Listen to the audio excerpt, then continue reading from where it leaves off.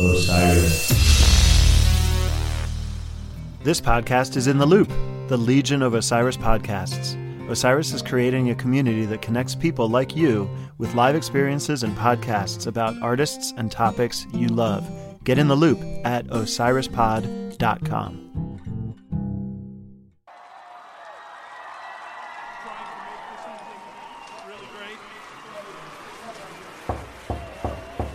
A knock, a notification, 2 minutes. He was 5'10" in height, but he seemed taller.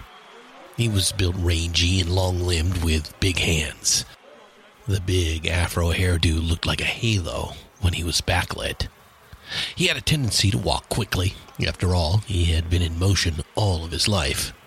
Less than a year ago, he was a nobody. Now, he was headlining the Monterey Pop Festival.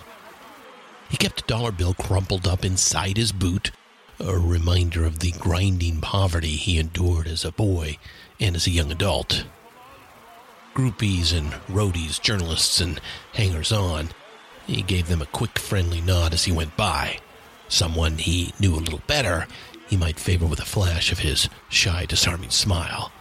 But he said little. Just a few more steps now. A sidelong glance at the other guys. Can you feel it? Are you ready? 2 quick nods in return. All business now. Yeah, we're ready. Okay, good. Pause. Breathe it in. Buzz of the crowd. Of the Marshall stack set on standby. He was left-handed, but he carried a right-handed Fender Stratocaster guitar strung upside down. His father would curse him and beat him for doing anything left-handed. Sometimes his father would beat him for nothing at all. Keep quiet. Stay out of the way. Don't you sass me none, boy. Another pause. Breathe it out. Power up. Strap the upside-down Strat. One more quick glance around. It's time.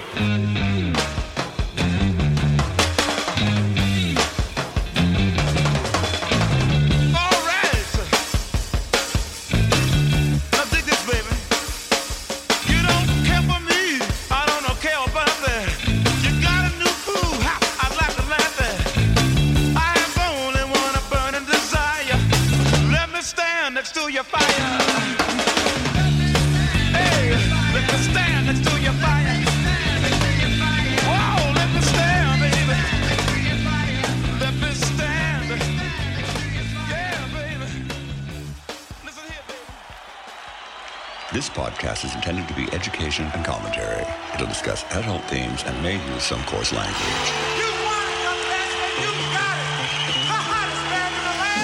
DIY and House Studios presents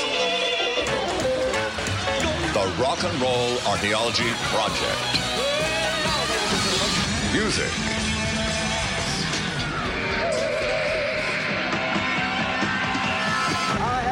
Culture.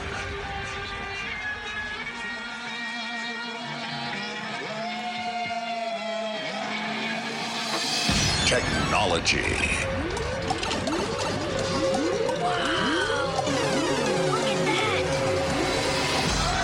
And rock and roll.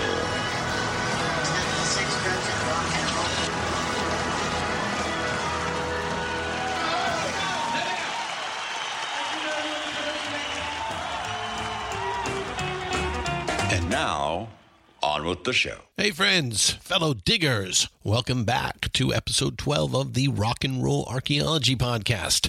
Christian Swain here, and yes, I am behind the mic in San Francisco. Just a couple of things real quick, and we'll get going. You know it, but I'm going to say it anyway. We've got a website, and won't you please grace us with your virtual presence? rockandrollarchaeology.com. That is ROCK, letter N, ROLLARCHAEOLOGY.com. We've got the shows, the playlists, the show notes, social media links, our donate link with Patreon, or if you'd prefer PayPal, it's all right there. Please, go check it out. And a quick plug for our sister podcasts. The Rock and Roll Librarian, where Shelley Sorensen and I discuss books that rock. Rock Talk with Peter Ferrioli, our weekly roundup of rock and roll news. Deeper digs in rock, single topic shows, interviews, and field trips. And the new kid on the block, This Podcast Kills Fascists. Some of our favorite protest songs, both current and from the past, with that show. Please check them out and tell your friends. Thank you. You rock. We love you. And now, let's get to it. Right now, this is episode 12, Machine Gun.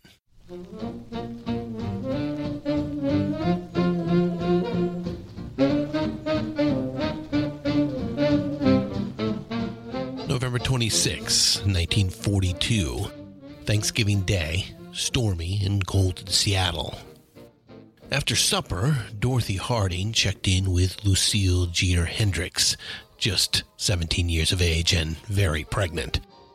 Lucille had been staying with Dorothy for the last couple of months. Lucille's husband, Al Hendricks, was away in the U.S. Army. It was not known when he would, or even if he would, return to her and their unborn child. Lucille's family was on welfare, just scraping by, and could not support another plate at the table. Dorothy Harding was best friend to Lucille's older sister, Dolores. Dorothy was just 7 years older than Lucille, but already mother to 3 children, a tough, self-sufficient matriarch.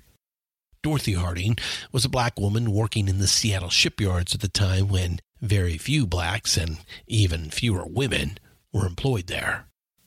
Lucille's first child would call her Auntie Dorothy. Late in the evening, Lucille went into labor.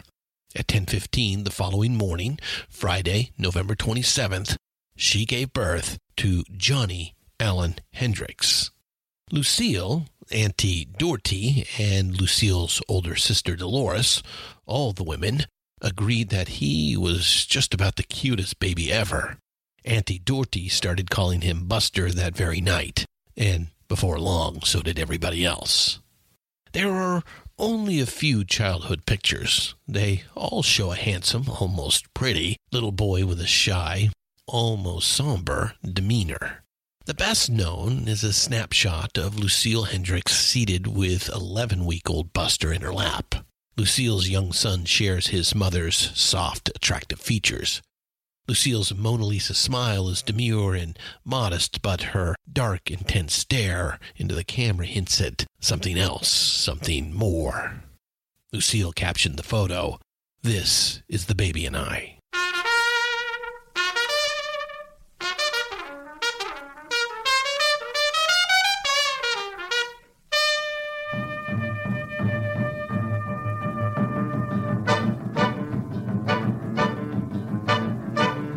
He was a famous trumpet man from out Chicago way.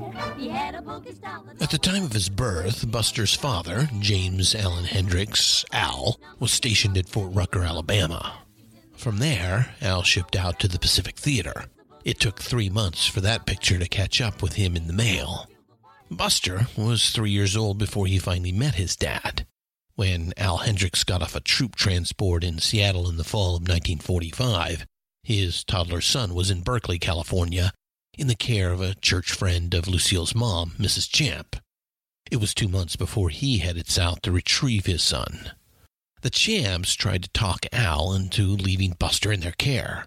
It was a stable, loving home, and the Champs had a daughter, Celestine, who doted on the boy. In later years, Buster would speak fondly of the warmness Celestine had shown him as a toddler. But Al Hendricks insisted. He scooped up his son and took him home to Seattle. You know I can be found sitting home all alone. If you can't come around, at least please telephone.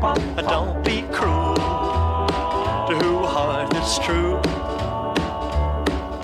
Baby, if I made you mad for something. Sunday evening, September 1st, 1957. Buster was now James Marshall Hendricks. Al had his name legally changed when the boy was 4. At 5, little brother Leon came along, but the boys were separated numerous times when Al would put Leon in foster care. Johnny was now James, but he still answered to Buster. A shy, skinny teenager, Buster made his way alone up the hill behind the now-demolished Six Stadium, dressed in hand-me-downs, cardboard filling the holes in his shoes, about to start the 9th grade. Mom was gone, and Dad was a drunk and didn't give a shit. With little brother Leon in tow, Buster would go to Auntie Dorothy's place for the home of one of his school friends just to get a real dinner. Sometimes he would scrape up a couple of dimes, and the boys would go to the Saturday matinee. That dashing galactic hero, Flash Gordon, was their favorite.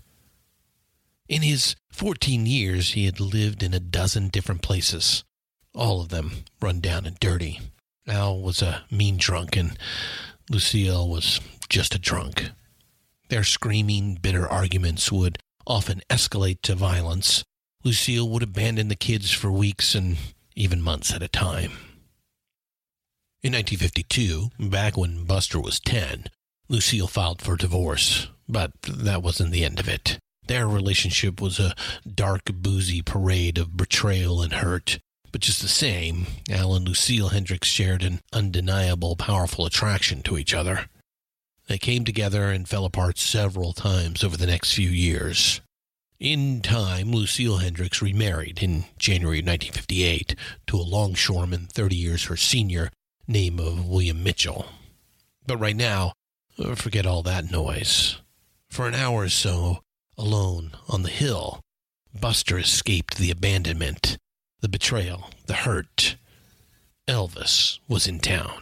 All right, ladies and gentlemen, boys and girls, and everybody else, the great moment that you waited for, the one and only Elvis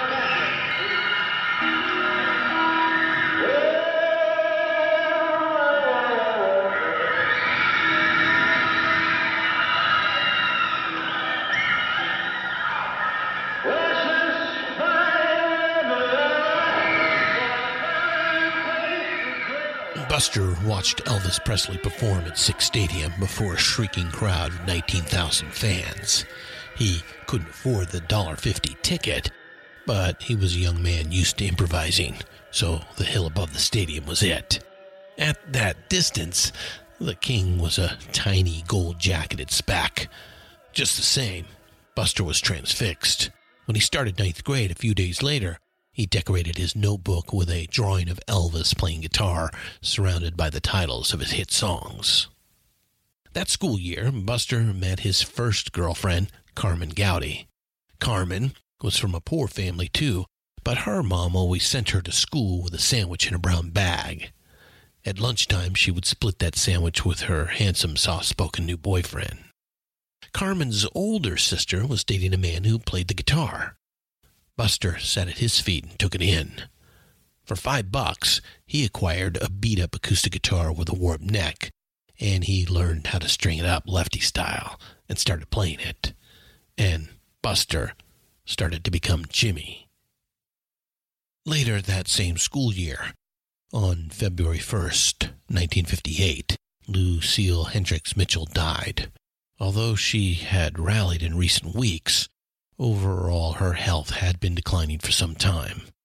The coroner's report notes cirrhosis of the liver and adult-onset diabetes, but the immediate cause of death was internal bleeding from a ruptured spleen, an injury that is almost always the result of a violent blow to the abdomen.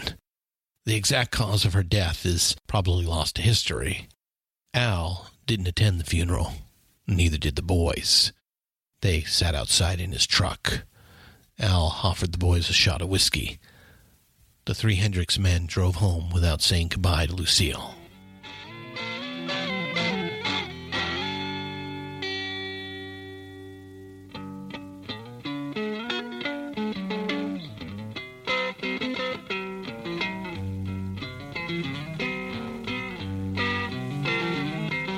The street, you can hear her scream, you're a disgrace. And she slams the door in his drunken face. And now he stands outside, and all the neighbors start to gossip and drool. He cries, oh girl, you must be mad. What happened to the sweet love you and me had? Against the door he leans and starts a scene, and his tears fall and burn in garden green. It took a year and a half of pleading and nagging, but Al Hendricks finally relented.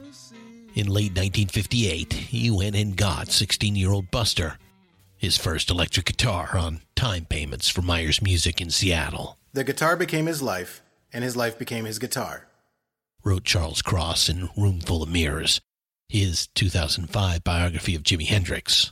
Cross's book and A Brother's Story by Leon Hendrix are the primary sources for our discussion. Leon Hendrix picks up the story. From around that time forward, I barely saw my brother pick up a pencil to draw, jog out onto a football field, or step onto a baseball diamond. He dropped all of his other interests because he'd finally found the thing he had been looking for his entire life. His guitar was going to allow him to express his deepest emotions and feelings he never talked about. He jammed with other guitarists, practiced, and gigged on weekends. He was a bright kid, but Buster was never a diligent student. Once he got his hands on a real guitar, well, that was it for school. He ended up flunking out in the fall of his junior year. Buster had repeated the 9th grade, so he was just shy of 18. Fine, he'd rather play music anyhow. And it's not like scrounging and hustling just to eat was anything new for him. He had a name around town as a flashy guitarist with crazy stage moves. He put together an outfit called the Rocking Kings. They gigged around Seattle and ventured out sometimes to neighboring towns.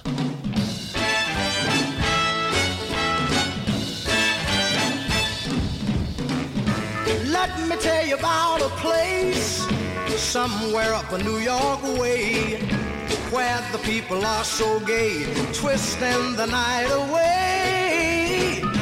Here they have a lot of fun. He had a favorite place to play. Half a day on the city bus, carrying his guitar to the Spanish Castle in Kent, Washington. Buster played regularly at the castle with the Rocking Kings or just sitting in. He would immortalize the club in a song a few years later. In the spring of 1961, Buster got busted, joyriding in a stolen car.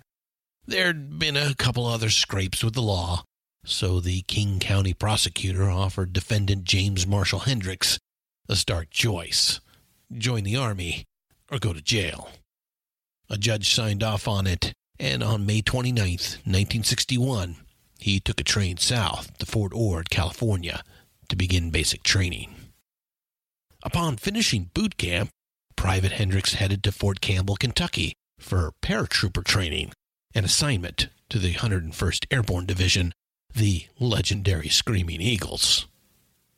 One cold, gray November day, another young black soldier, Pittsburgh native name of Billy Cox, ducked under the eaves of the Service Club No. 2 at Fort Campbell to get in out of the rain. The Service Club was the recreational center for the base, a small library, athletic gear, card tables, board games, and the like, and some amplifiers and some musical gear the soldiers could sign out and use.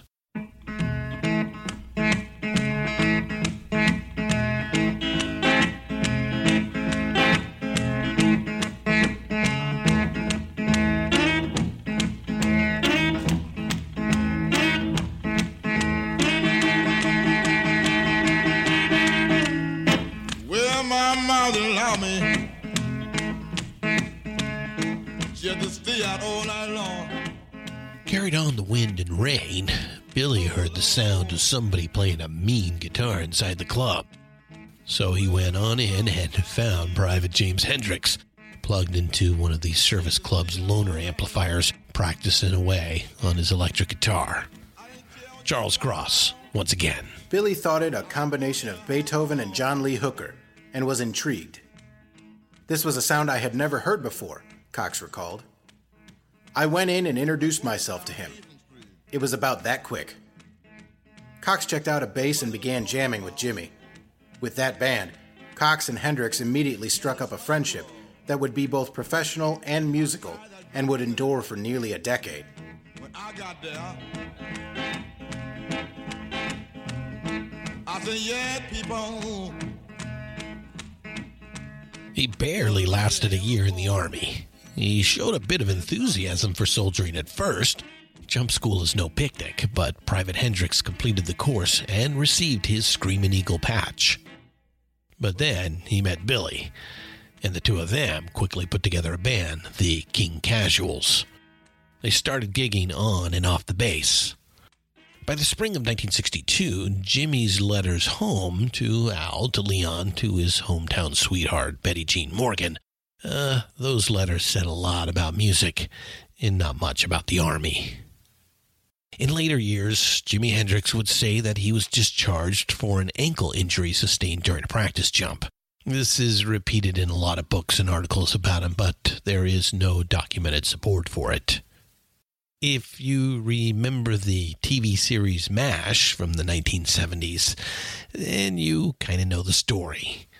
Private Hendricks pulled a Corporal Klinger. He refused to work, acted like a nut and a sexual deviant, and the Army cut him loose. His company commander, Captain Gilbert Batchman, requested a psychiatric evaluation of Private Hendricks in February of 1962. In dry, bureaucratic language, Batchman's letters describe a chronic fuck-up, someone no longer interested in even pretending to be a soldier. This individual is unable to conform to military rules and regulations. Misses bed check. Sleeps while supposed to be working. Unsatisfactory duty performance. Requires excessive supervision at all times. Was caught masturbating by members of his platoon. Now, come on, a 19-year-old soldier masturbating in the barracks. That tradition dates back to Alexander the Great's army, if not earlier. But along with all the other crap, it was enough. Private James Hendricks was cut loose at the end of May with an undesirable discharge, unfit for military service. Billy Cox still had a few months to go on his enlistment, so Jimmy stayed close by until Billy could join him. Starting in the fall of 1962, Jimi Hendrix and Billy Cox started playing the blues and paying their dues on the Chitlin circuit. We'll come back to that story, but for now, let's step away for a bit. We've spent most of our time in England the last few episodes, so let's look around 1960s America again and get a feel for those times, for the state of the nation. The Eastern world, it is exploding, violence flaring, bullets loading. You're old enough to kill, but not for voting. You don't believe in war, but what's that gun you're toting?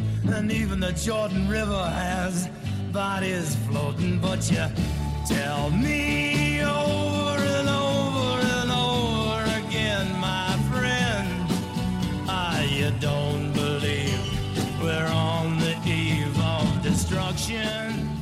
The song is Eve of Destruction, sung by one-hit wonder Barry McGuire. Perhaps the simplicity of it was also the appeal of it. Forget it. It was dumbed down and dumb as hell. And that's why it caught on and went big, all the way to number one on the pop charts by the summer of 1965. The aesthetic merits of this song, or lack thereof, notwithstanding, Eve of Destruction does absorb the events of its time, even if it does so with clunky cadences and clumsy rhymes. Eve was strident and bitter. Its references bluntly topical. No precedent for that, not even in Bob Dylan's allegorical Blowin' in the Wind. Its structure came from folk. Simple guitar strum, repeated refrain, forced rhymes. With an off-balance rhythm, it wasn't much to dance to. It brooded. That's from the 1994 book, The 60s, Years of Hope, Days of Rage, by Todd Gitlin, a professor at Columbia University. Professor Gitlin is an activist turned academic. He served as president of Students for the Democratic Society in 63 and 64, and he organized some of the first student demonstrations against the Vietnam War. Those early demonstrations didn't get much traction, but it wouldn't be long before they did. While Eve of Destruction clunked and wheezed its way to the top of the charts, America started deploying combat troops on a large scale to South Vietnam. U.S. Marines landed in force in early '65 at Da Nang to guard American facilities. Before long, these Marines started patrolling and engaging the North Vietnamese Army and their insurgent allies in the South, the Viet Cong. A few months later, elements of Jimmy's former Army unit, the 101st Airborne Division, deployed to South Vietnam. Lieutenant Philip Caputo was one of those Marines who landed at Da Nang in early 1965. This is from the introduction of his 1977 book, A Rumor of War. The discovery that the men we had scorned as peasant guerrillas were in fact a lethal determined enemy, and the casual list that lengthened each week with nothing to show for it, broke our early confidence. By autumn, what had begun as an adventurous expedition had turned into an exhausting, indecisive war of attrition in which we fought for no cause other than our own survival.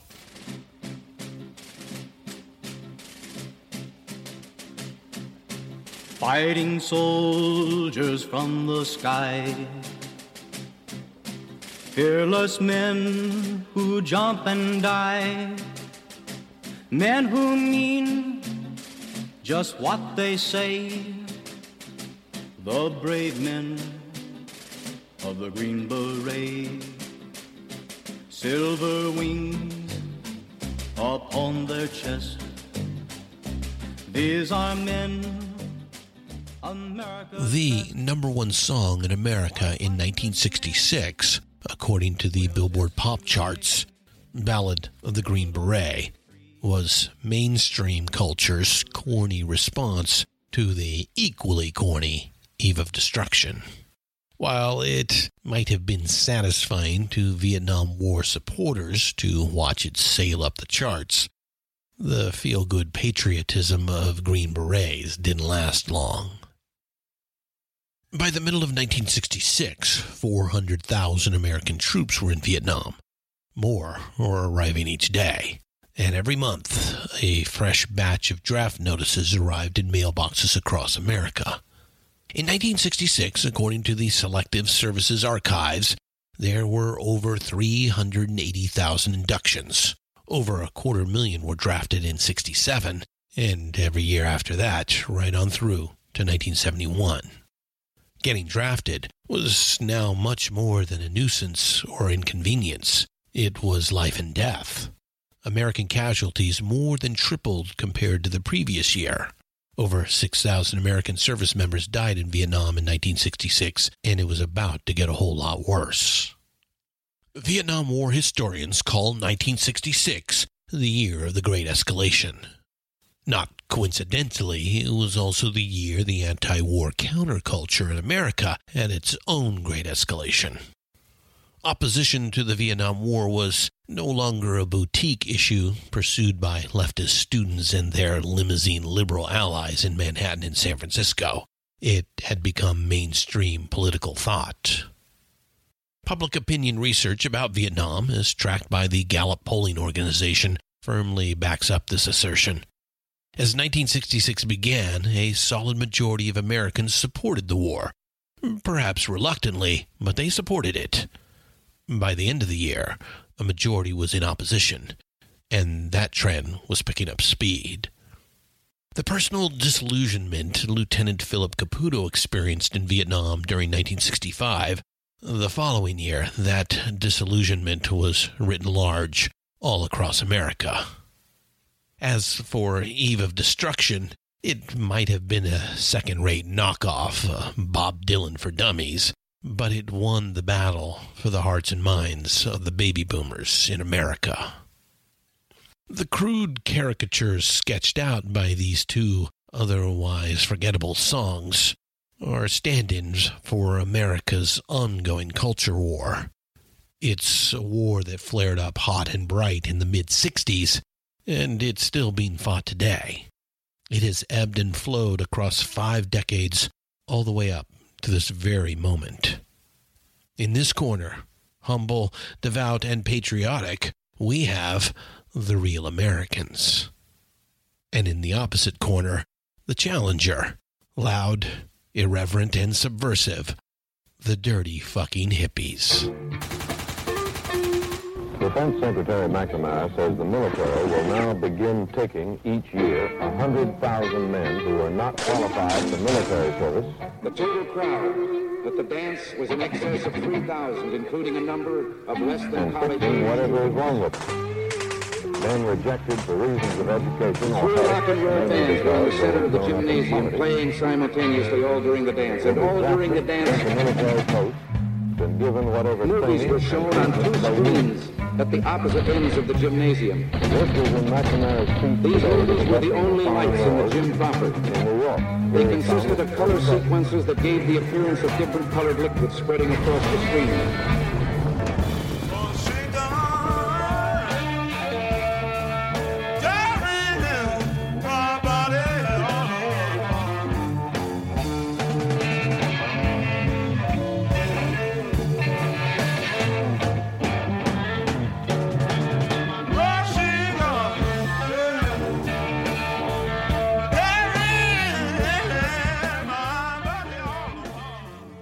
In late 1966, faced with an escalating conflict that was straining the military, especially the U.S. Army, to the breaking point, Defense Secretary Robert McNamara introduced something called Project 100,000 at a speech before a veterans group. By lowering, or just outright eliminating, educational and physical fitness standards, thousands of young men from disadvantaged backgrounds would get an opportunity to turn their lives around. Well, so the reasoning went anyway. The Army would catch them up by providing education, health care, and 3 hots and a cot. It also would provide them, in vastly disproportionate numbers, with an opportunity to get maimed or killed in Vietnam. It became necessary to destroy the town to save it. That now famous quote was from an unnamed U.S. Army major in a story by Peter Arnett about a battle near the village of Ben Tre, South Vietnam, published in the New York Times in early 1968. It mirrors the twisted rationale of the 100,000-man project.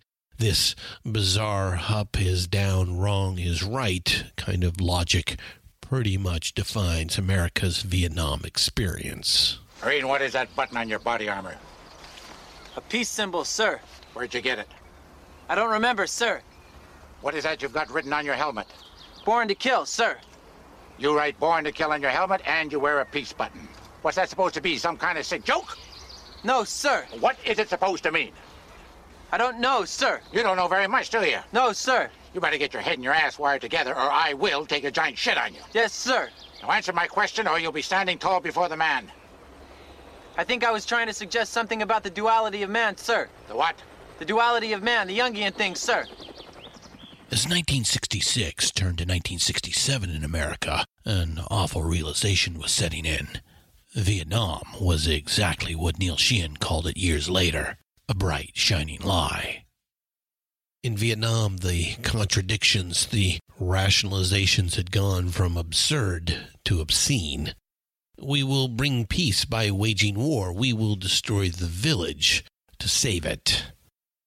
Back in the States, more absurdity, more obscenity. Without a hint of irony or self-awareness, our leaders tell us we shall help America's poor by sending them off to fight a war. Nobody's right if everybody's wrong.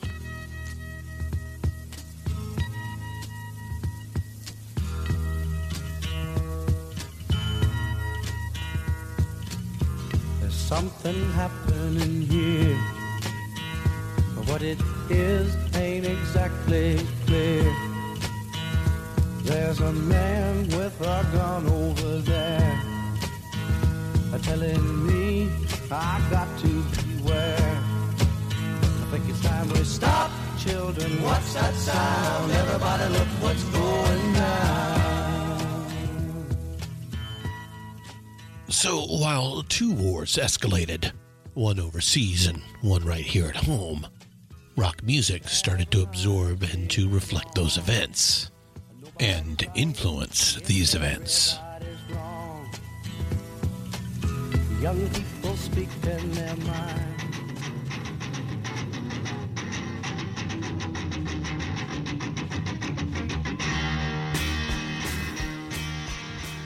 We will have more to say about the Vietnam War and the protest movement it inspired as we go forward. We bring it up in this episode because then and now, overseas and back home, the music of Jimi Hendrix is the soundtrack for the Vietnam War. We're not the first to say that, but it is a bit strange and more than a little bit ironic.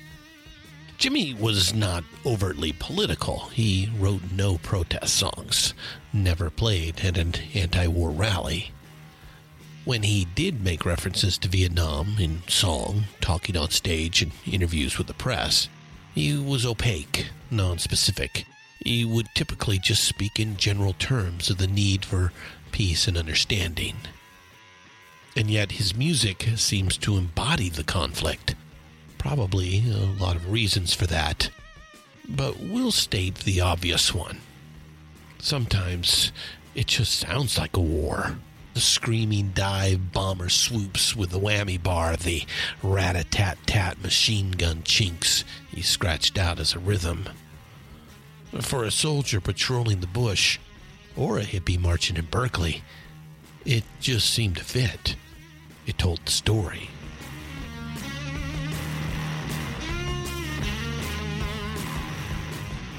All right, let's check back in with Jimmy. We left him in Tennessee in the fall of 1962. From there, Jimmy would spend the next 4 years becoming an overnight sensation. It started on the Chitlin circuit. Just about every notable African-American musician from the 50s and 60s played these segregated blacks-only nightclubs and bars throughout the South. We talked about the circuit in earlier episodes when we met Ray Charles, Little Richard, and James Brown. Those guys were born to it, though. They grew up in the South and knew all too well the ways of Jim Crow. They knew that you traveled in groups, always, that you couldn't sit in the restaurant. You had to get your food to go at the kitchen door. Drinking fountains, public restrooms, parks and rest stops along the highway. Forget it. Whites only. Ray and Little Richard and James Brown had internalized all the cagey, clever tricks a black man in the South needed to know to get by, to stay out of trouble, to survive another day. Jimi Hendrix grew up in the Pacific Northwest. There was institutional racism in Seattle in those days, especially when it came to employment and housing, but it wasn't the savage, overt racism that defined daily life in the American South. It was an adjustment for Jimmy, and not an easy or a pleasant one.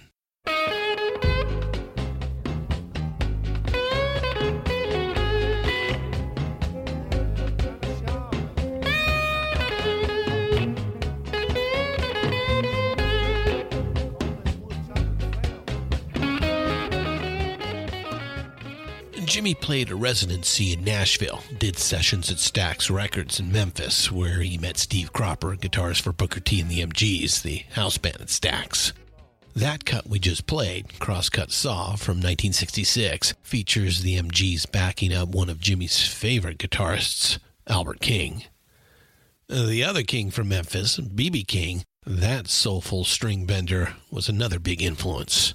In his early days on the circuit, Jimmy very consciously imitated B.B. King's spare phrasing and deep, wide vibrato. Another favorite of Jimmy's from those years is one of our favorites too, Buddy Guy, yet another of the great Chicago bluesmen who recorded on Chess Records. As we write this in early 2017, Buddy is in his 80s, still playing, and he is still a badass. Buddy Guy toured the UK in '65. That was when he plugged his favorite guitar, the Fender Stratocaster, into one of these powerful new amplifiers being built by Jim Marshall in London. We think it's safe to speculate that perhaps James Marshall Hendrix took notice of that. Jimmy, who billed himself as Maurice James, spent 64 and 65 shuttling between New York and Nashville. He gigged and toured constantly and practiced almost every waking minute. Around Nashville, the other musicians called him Marbles, as in a guy who's lost his marbles. He earned the nickname with his constant obsessive practicing. He would talk to his guitar, fall asleep practicing. At club shows, he would sit on stage and play solos during breaks, working things out on the guitar while the rest of the band drank and chased women. Billy Cox would later say that Jimmy crammed a couple decades' worth of experience into that 4-year period.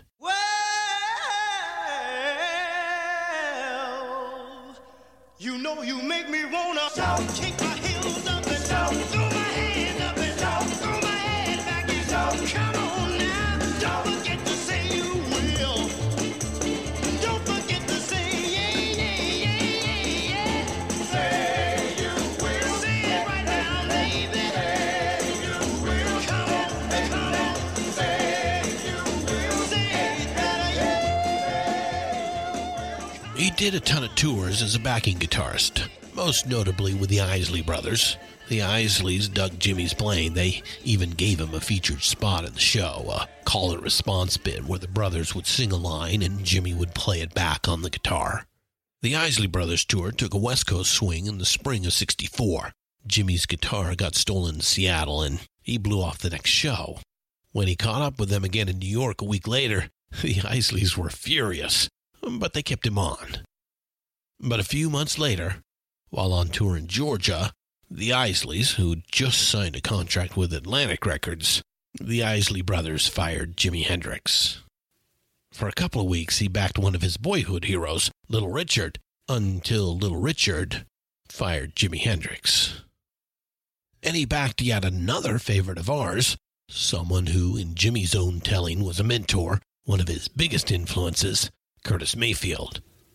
Until Curtis Mayfield fired Jimi Hendrix.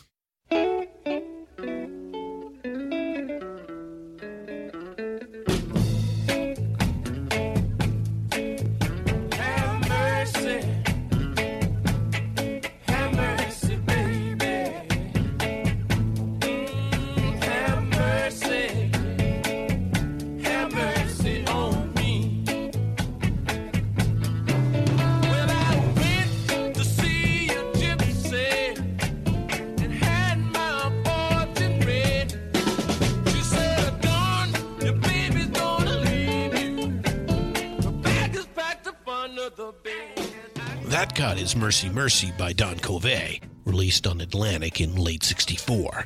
That spiffy little guitar intro is played by a young Jimi Hendrix. It's the first song Jimmy played on that actually went somewhere. It hit number 35 on the pop charts. That fluid cosmic blues lick is just a few bars, but it drops some big hints. We hear plenty of Curtis Mayfield's influence. It's the earliest recording we've unearthed that really shows Jimi Hendrix becoming Jimi Hendrix. Jimmy didn't really notice the chart success of Mercy Mercy. Jimmy recorded the track, wrote back home about it, and was set to tour with Don Covey.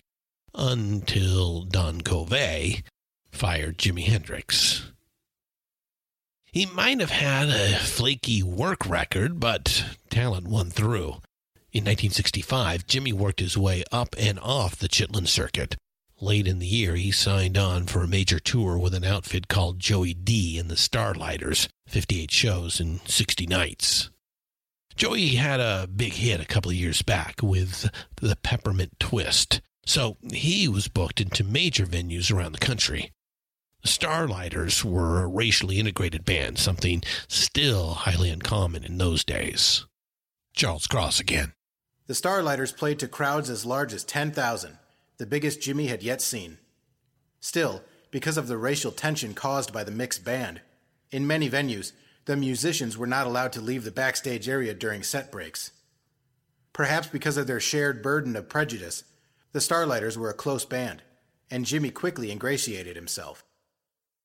He was really shy at first, recalled member David Brigatti, but he opened up and told wild stories of being on the road with the Isleys and Little Richard. Jimmy also told a tale about touring with James Brown, and how on one occasion when he interrupted the godfather of soul, Brown punched him and fired him. So Jimmy played with James Brown until James Brown fired Jimi Hendrix. In early 1966, Jimmy cleared out his little pad in Nashville, grabbed his guitar in a single bag, and hopped a Greyhound back to New York City. The previous year, he had paid the toughest dues of his life, working for peanuts, crashing on couches, pawning his guitar just to eat. From exposure to other good players, and from sheer determination, he had acquired an astonishing virtuosity on the guitar. And backing up the likes of Little Richard and James Brown, he also picked up plenty of flashy stage moves. 1966 would be the year it all happened for him. He told his friends and family. He dreamed it in beautiful colors, he told Fane Pigeon, his Harlem girlfriend. Every day in the week, I'm in a different city. If I stay too long, the people try to pull me down. They talk about me like a dog, talk about the clothes I wear. But they don't realize they're the ones who swear. Hey, that's why. Jimi Hendrix arrived in London Saturday morning, September 24th, 1966, a couple of months shy of his 24th birthday. Crammed in his guitar case, the Stratocaster, his hair curlers, a jar of Alderma acne cream, and a single change of clothes. He had $40 in his pocket. Someone else carried his case through customs. Jimmy's new manager, Chas Chandler, didn't want to create the impression Jimmy was coming to the United Kingdom to work. Jimmy entered the country on a 7-day tourist visa pending approval of a work permit. Getting that work permit required some subterfuge from Chandler and his partner, Michael Jeffrey. We will meet Chas Chandler in a bit. As for Jeffrey, he was short in stature, but nonetheless more than a little bit menacing. He rarely spoke above a whisper, was never without his sunglasses, and always wearing a camel hair coat. Michael Jeffrey was rumored to have once been a British intelligence agent. It might have been true. Michael Jeffrey ended up ripping Jimmy off. Exactly how much he skimmed will probably never be known, but it was an immense sum. Millions. But that came later. That first week, he did the job for Jimmy in London. He generated some forged documents, spread some money around, and got Jimi Hendrix, an American guitarist, a proper work permit for the United Kingdom.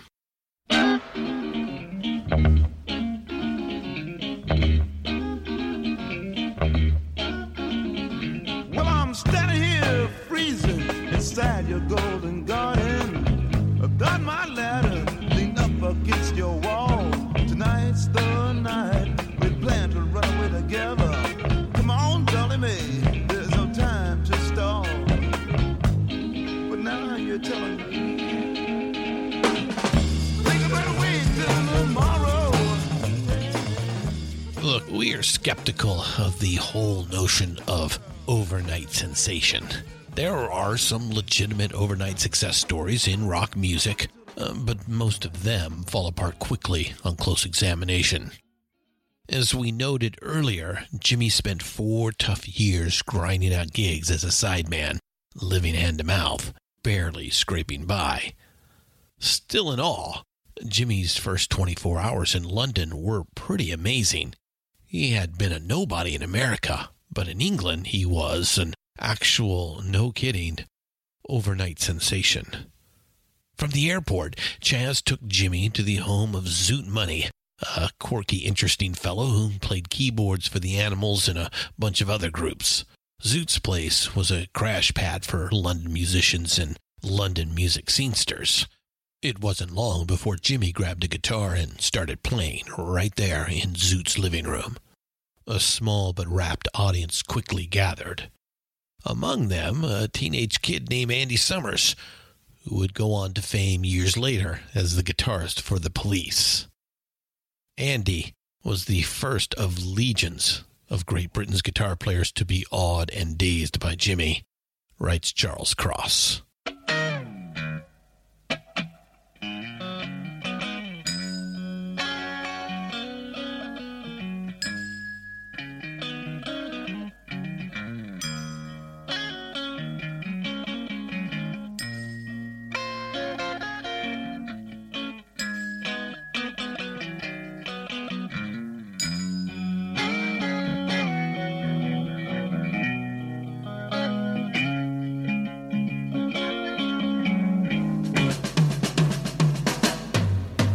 She's walking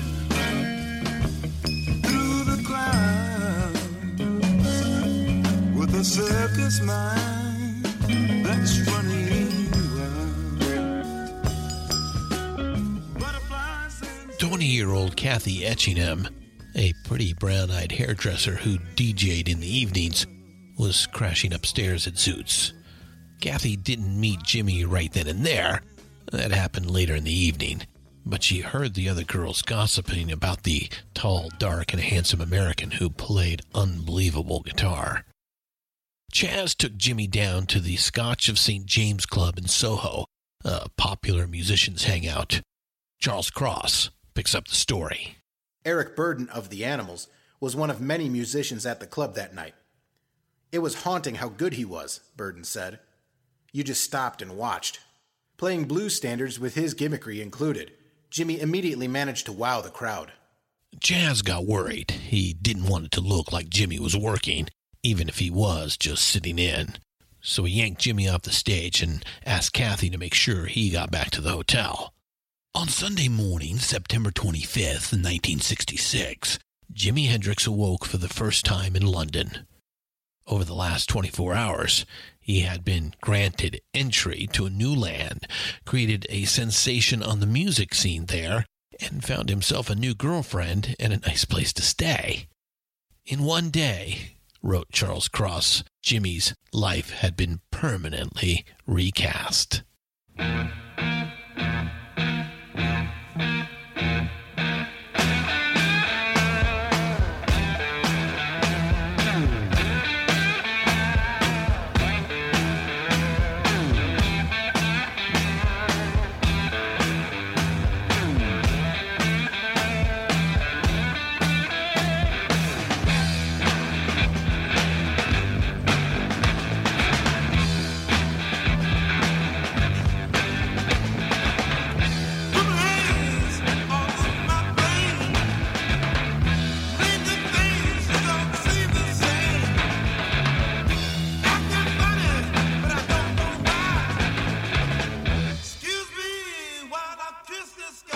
Back in the day, out on the Chitlin circuit, there was a thing called head cutting. Head cutting meant you showed up, took the stage, and blew the house guitarist out, took over the show. It was a hustle. The baddest head cutter would get the choicest gigs, the prettiest women. In his first try at head cutting, Jimmy was the one who got cut. A Nashville cat, name of Johnny Jones, burned him down that night. He was deeply humiliated, and he made damn sure it was the last time anyone cut Jimi Hendrix. He almost always spoke softly, and often would come across as shy. But once he strapped on and powered up, Jimi Hendrix did not fuck around. A lot of guitarists, like Pete Townsend, if you recall our last episode, would get the feeling Jimmy was playing at them rather than to them. It was the thing with Jimmy. He was fierce about it. Like the bluesmen he admired the most out on the circuit, Buddy Guy, Albert and B.B. King, John Lee Hooker and Muddy Waters, Jimmy was a head cutter from way back. That aw shucks soft-spoken thing he did, it was authentic. It was a reflection of who he was. But he also made it work for him as part of his head-cutting bit. Kinda like a pool hustler or a card sharp luring in his prey.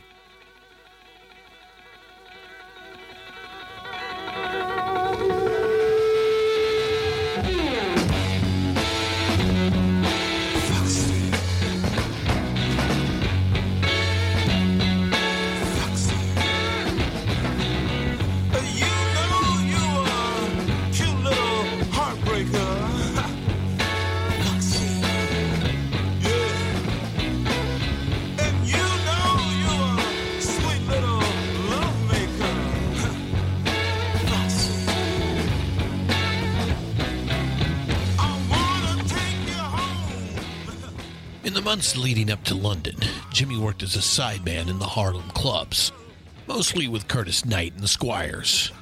But at the urging of John Hammond Jr. and Richie Havens, he started his own group, Jimmy James and the Blue Flames, and took the act downtown to the Greenwich Village clubs. The pay was crap, even worse than the clubs in Harlem, but the bohemian kids in the village were an easier audience, much more open to something new, something unexpected. The Blue Flames did the Chicago blues by way of Harlem funk, by way of Greenwich Village folk, and it was happening. People were talking about it. He built a small but loyal following. They were playing the Village at the Café Wa when a young Englishwoman named Linda Keith stopped in with some friends for a drink. Linda was young, attractive, and she was dating Keith Richards. She was quick and bright, and her Rolling Stone boyfriend was one of her many acquaintances in the upper tiers of the rock and roll business. Linda was a deep fan of the blues, something of a scholar, and she had a superb record collection. Back at her place, she put on some choice sides for Jimmy.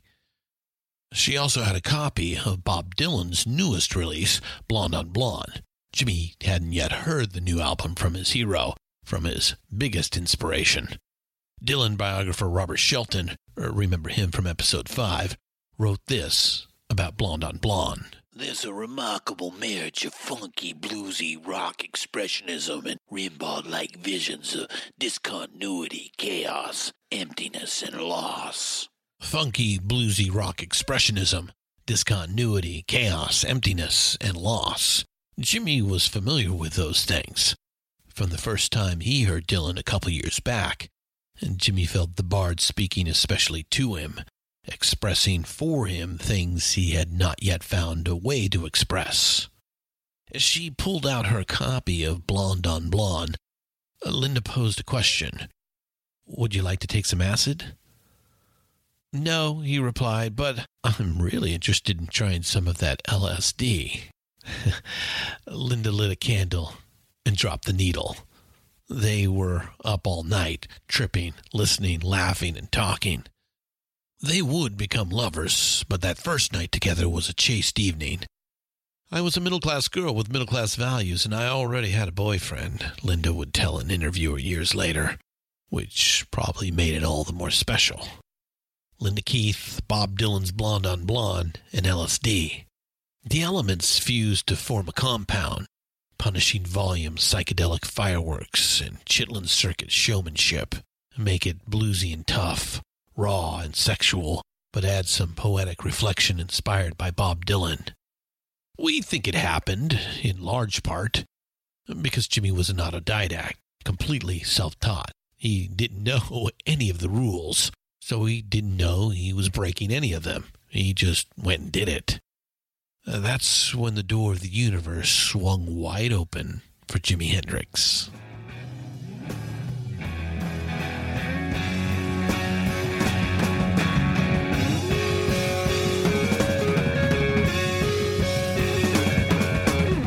Once upon a time, you dressed so fine, through the bumps of diamond in your prime.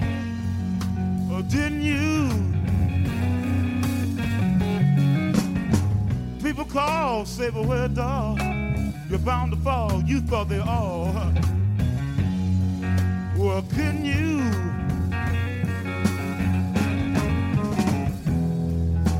You used to laugh about it. Chas Chandler played bass guitar for the Animals, one of the biggest rock bands in the world in 1966. By his own telling, Chas was a musician of modest talents who had lucked into a good situation. He was no dummy, though, and in the fall of '66, it dawned on him there was money to be made in talent management, if you found the right talent. In early August, Linda ran into Chas on a sidewalk in the Village. They weren't really friends, just acquaintances, but Linda convinced him to come to the Café Wa and hear this amazing guitarist. Chas had recently heard a song by Tim Rose called Hey Joe, and he was convinced that the right artist could make it a smash. As fate would have it, Jimmy had recently heard it too, and Hey Joe was part of the Blue Flames set that afternoon.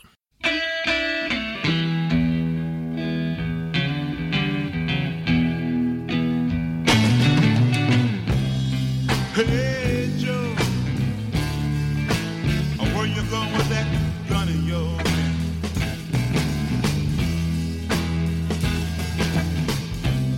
Hey Joe, I said, where you going with that gun in your hand?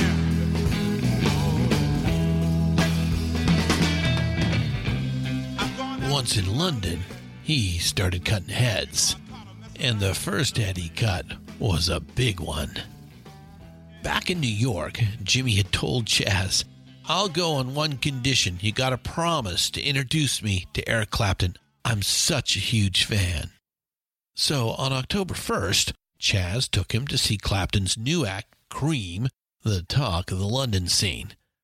This is around the time of all that Clapton is God graffiti was decorating the subway walls around London. Chaz approached Eric and asked if Jimmy could sit in with Cream, England's best rock band, with Eric Clapton, the guy they call God, on guitar. The guys were a bit nonplussed. Folks didn't just walk up and ask to jam with Cream, but Eric liked Chaz, so he agreed. And Jimmy plugged into a spare channel on Jack Bruce's bass amp, and then he proceeded to cut Eric Clapton's head. 8 days off the plane, Jimi Hendrix gets on stage with God and burns him down. It's very much to Eric Clapton's credit that he didn't mind getting his head cut by Jimi Hendrix. He accepted it graciously, and that very evening, Eric and Jimmy began a real friendship based on respect and mutual admiration.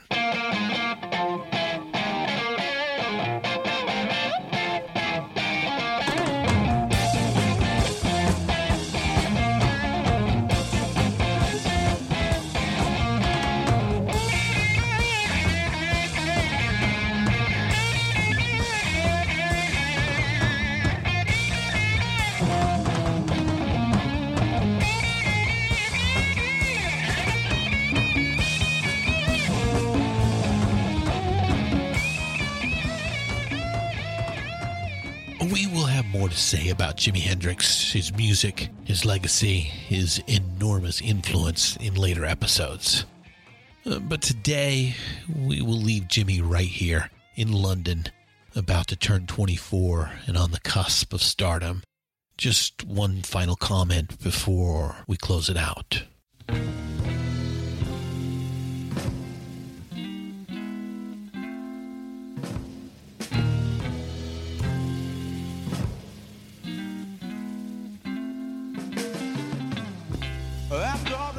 The story of Jimi Hendrix consists of one part triumph and two parts tragedy. We all know that he died, tragically and accidentally, almost exactly 4 years later in 1970, just a few weeks shy of his 28th birthday.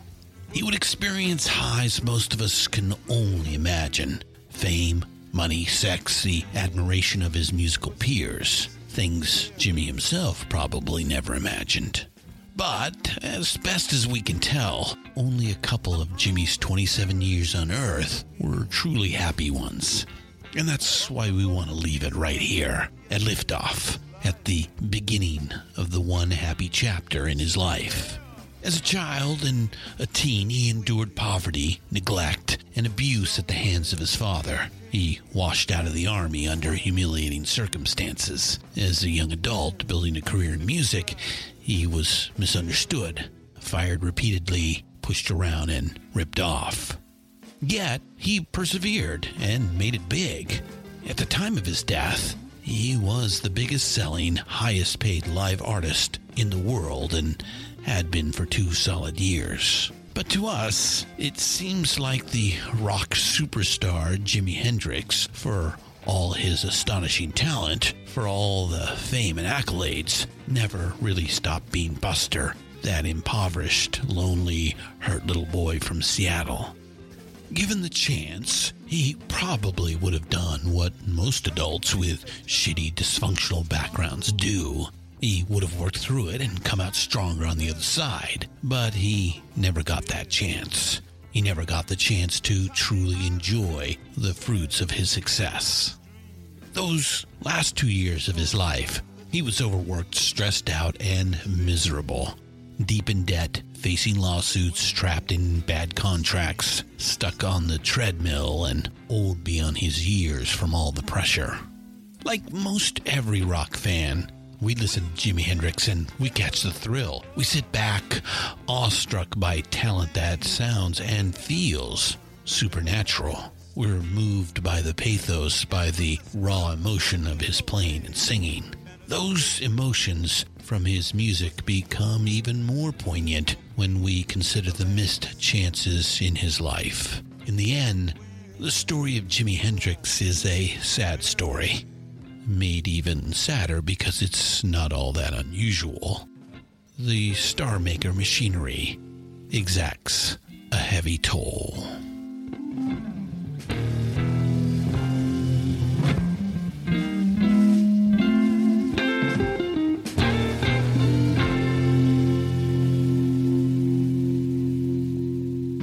I'm Christian Swain, and this is the Rock and Roll Archaeology Podcast. Thanks for listening, and as always, keep up the rockin'. Looking for ways to help right the wrongs of social injustice? Oxfam America works with people in more than 90 countries to save lives, develop long-term solutions to poverty, and campaign for social change. And we do it with the help of our friends in the music world. The Beatles were Oxfam supporters back in the day, so were the Stones. And through the years, musicians and music fans have helped Oxfam push hard to work for a just world without poverty. Folks like Radiohead, Coldplay, Pearl Jam, DJ Shadow, and many, many more have encouraged their fans to join the effort.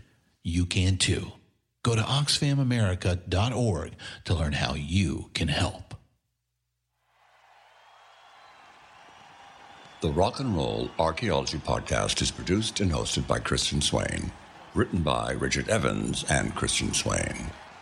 All quotes performed by actors unless noted. Playlists can be found at iTunes, Google Play, and Spotify. Purchase these great and important tracks. All songs, clips, and references can be found on our show notes. Please visit rnrap.com for more information.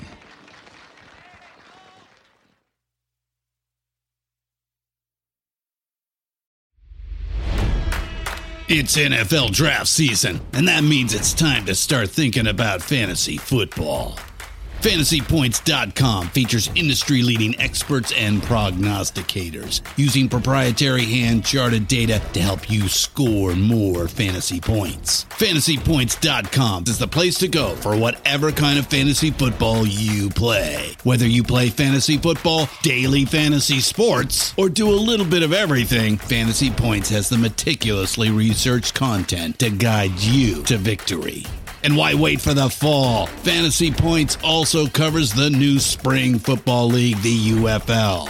Join the guru, John Hansen, Scott Barrett, Joe Dolan, and other massive names in the fantasy football universe with an exclusive offer. Use code Pantheon for 15% off any Fantasy Points package, including the all-in package, with access to every article, tool, and data nugget that Fantasy Points has to offer.